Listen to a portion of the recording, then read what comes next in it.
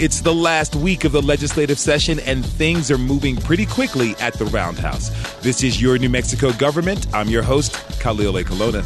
Did you know that New Mexico is the only citizen-run legislature in the country? While that sounds good, a legislature run by the citizens, it does have many drawbacks. There's a resolution making the rounds in Santa Fe that would pave the way for lawmakers to be paid. Matt Grubs from New Mexico PBS joins me for more information on said resolution. He also has updates on the budget, the Opportunity Scholarship, and some details on the Legal Settlement Transparency Act. Your New Mexico Government starts now. Hold on just 1 second. Last week, I spoke with Gwyneth Dolan from New Mexico PBS about PARA, the Public Employees Retirement Association. Now, in our conversation, we talked about the cost of living adjustment that was a point of debate at the Roundhouse. A $75,000 per year retirement income was a number mentioned during our discussion. It was later pointed out by a listener that after 2 decades of being a college professor for the state, their retirement income is a third of that number. We did some research and found that the average retirement income for former state workers is a little less than $30,000 a year. We wanted to mention that and give some clarity and context to the discussion. Personally, seeing that $30,000 average makes me hope that state lawmakers get PARA fixed and make the cost of living adjustment work out for all retirees. And guess what else? The podcast has listeners. How about that? Yay! All right, back at you for Your New Mexico Government. On Mondays, I talk with Mr. Matt Grubs from New Mexico PBS. Matt, this is the last Monday of the podcast. How do you feel about that? I feel a little misty, my friend. Yeah, so do I. So I got a question for you. Okay. Now, Matt, can you explain to our listeners New Mexico's unique position when it comes to paying state officials? Sure. Especially when we're talking state legislators, we are the only state in the nation that doesn't pay our legislators a salary. Wow. Yeah. They get per diem, and that's IRS per diem, and it's oftentimes for Santa Fe, so it's about $160, $170 a day. They get mileage, that sort of thing. So there is reimbursement, and that reimbursement can total, $20,000 in a year. I've seen them up by $40,000 a year. That's pretty rare, but that's to attend committees, to go to official legislative business, that sort of thing.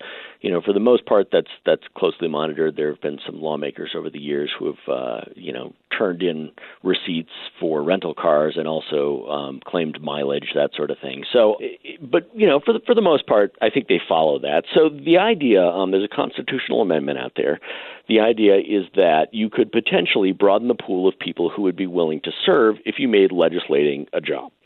And if you, gave people an actual salary so they could devote more time to it and they wouldn't have to have, one of the few types of jobs, lawyers, teachers, police officers, something like that, where you're either protected by a union and can serve, or you just have the sort of work that you can afford to take, a month or two off, or at least pay a lot less attention to your business during those months. Yeah.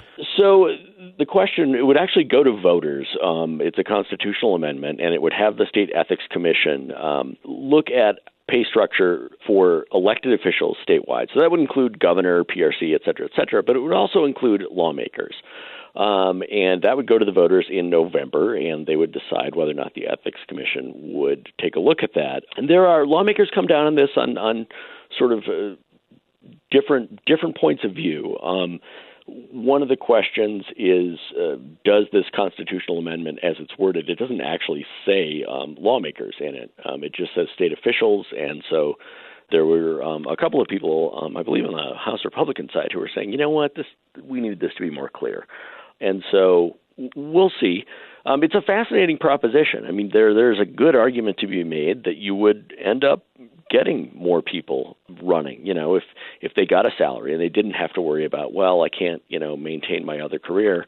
They could just stop it. And instead of, paying part-time attention to both things, they could pay full-time attention to being a lawmaker. Yeah, I understand that, because given the structure and the way it is now, it would just behoove people who have the resources to be able to not work and focus strictly and solely upon legislative business to run for office and work. Those of us who, work for a living 5 to 6, some 7 days a week would have possibly, they would have an opportunity to run and get their voices out there. And then that would, like you said, it would widen the pool and widen perspectives. Question for you. Do you know why state lawmakers aren't paid in New Mexico? Oh boy, that goes back to statehood, and oftentimes, the idea was that it wouldn't be sort of a path to power or profitability. That you wouldn't sort of make money off state affairs. We know now that most of the people who work up there make much more money doing something else. Yeah. It's always just sort of stuck with New Mexico is this idea that we have a citizen legislature. But as you saw with New Mexico Ethics Watch, which I know you guys over at KUNM have covered, they did a study on the influence of lobbyists. And lobbyists in New Mexico have perhaps an outsized influence because these are citizen legislators. They aren't pros, and they can't afford to spend the time that they do. Even now, some of them would argue they spend a lot of time learning how to be a lawmaker and that sort of thing. And so they have to lean on lobbyists for a lot of the technical details, that sort of thing. One sort of perhaps less publicized part of this would be that if you are going to have professional lawmakers, you'll have to have professional staff. Yes. And so it'll be a more expensive proposition. It'll be a professional proposition. And maybe that's what New Mexico needs. It looks like it, yeah. It brings us into the 21st century and forward, and it could potentially limit conflicts of interest. I was reading a piece by Dan McKay of the Albuquerque Journal he released on Saturday, which mentions that Speaker Brian Egolf recently recused himself from a debate on the medical cannabis bill due to a lawsuit that he's involved with. McKay goes on to state that rarely do lawmakers recuse themselves for a vote. So is the potential for conflict of interest or straight up corruption the impetus for this resolution? Is that one of them? I think it's partly behind that. You end up with, as Dan said, and you accurately quoted, it's not very often that we see lawmakers recuse themselves. In fact, on the legislative level here, if you're an educator, if you're a teacher on the House Education Committee, or you're an attorney on the Senate Judiciary Committee, or you're in oil and you're on Senate Conservation, those are seen as, well, we've got someone who really knows the field. Yeah, you do get that benefit, but are those people conflicting themselves out of votes or excusing themselves from votes? Not as often as some government advocates would like. So it's a fascinating issue, and as you can tell, it's one I could talk about for a long time. Yeah. But it remains to be seen whether or not this will get through. It has an entire body to get through so far. So we'll see. But it's really interesting. This is the first time that I can remember in a while that it's been a serious discussion at the legislature. Okay, we'll see how it goes. Now, moving on, I kind of want to mention, since we're talking about conflicts of interest and transparency, let's move on to SB 64. Our old friend. Our old friend. You and I spoke about this, where it's about transparency in government. What are the updates on this? Yeah, so this was our chat at the beginning of February, and it was the bill to make settlements public. Right now, the rule says that settlements with state government have to be kept secret for 6 months, and it has a number of different sort of date marks or benchmarks, and the government was basically playing games and saying, well, this isn't technically a closed settlement, and they were just sort of, it would remain secret in perpetuity.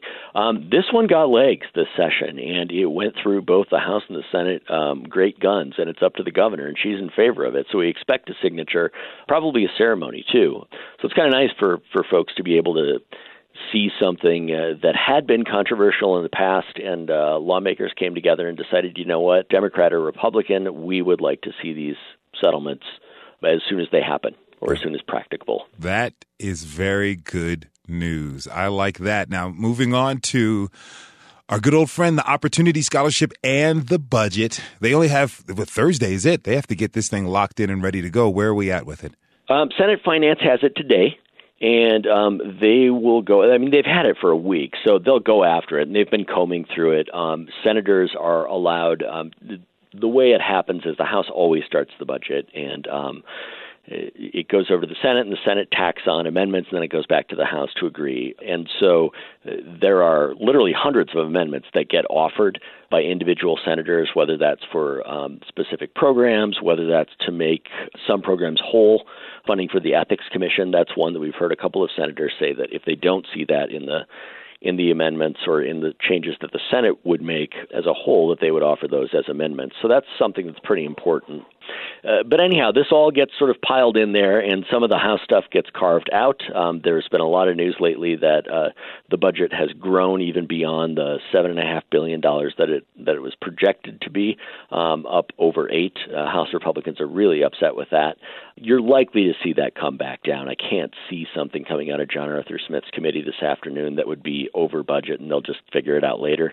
That's not usually the way he operates. So we'll see, but it's likely to be a fairly different budget than what we've seen. One of the things that could happen, as you mentioned, is opportunity scholarships could become a much slimmer version of their former selves. What they're talking about right now is that they would turn it into a multi-year rollout, where the first year would be they'll offer scholarships for associate's degrees. So that could be community colleges, could be four-year schools that offer associate degrees. They expect fewer people to take advantage of that, and so it would be less of a hit to the budget. They would get a read for how many people were interested in taking advantage of that, and then they would roll it out to four-year schools in subsequent years. As you know, there's been some argument about how much is this going to cost. Estimates are anywhere from $26 to $60 million, depending on where you are in the rollout.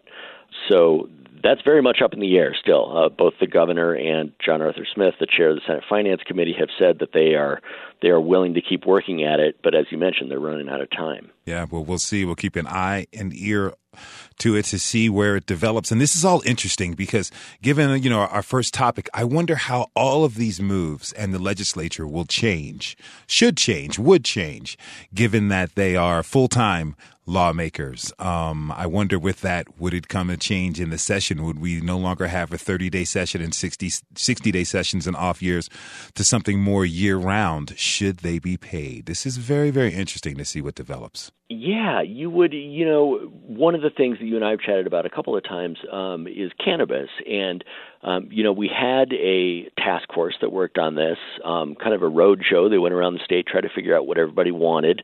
And then they came to the session with a bill that got changed a bunch of times. We saw the same thing with red flag. I think what you might see if you had professional legislators is that you would, by the time a bill gets dropped, there would be far more consensus. People would know more about what's going to be in that bill. So that might be a byproduct. I mean, there's nothing to guarantee that change would take place. I'm just looking at it from a systemic standpoint. It would seem more than likely that you would end up with a lot more communication about some of these bills. Yeah, and a lot more communication, clarity, and transparency is good for the entire state. You bet. That's what the project is all about. Hey, one more bill that wasn't on our note to chat about was the first one that you and I talked about, the drug program, the prescription drug program. That is up at the governor now, and it provides a few $100,000 for the state to administer that program to get prescription drugs from Canada. And that one made it pass. You and I asked some questions about that, but that's one that lawmakers liked and went on up to the governor, and she'll sign that. Okay, alleviate some of the financial pressure on people in the need of prescription drugs. Even in 30 days, the New Mexico Legislature is getting things done. Just like Matt Grubs from New Mexico PBS gets things done. Matt, I'm going to miss talking to you on Mondays. Maybe we can do this every once in a while.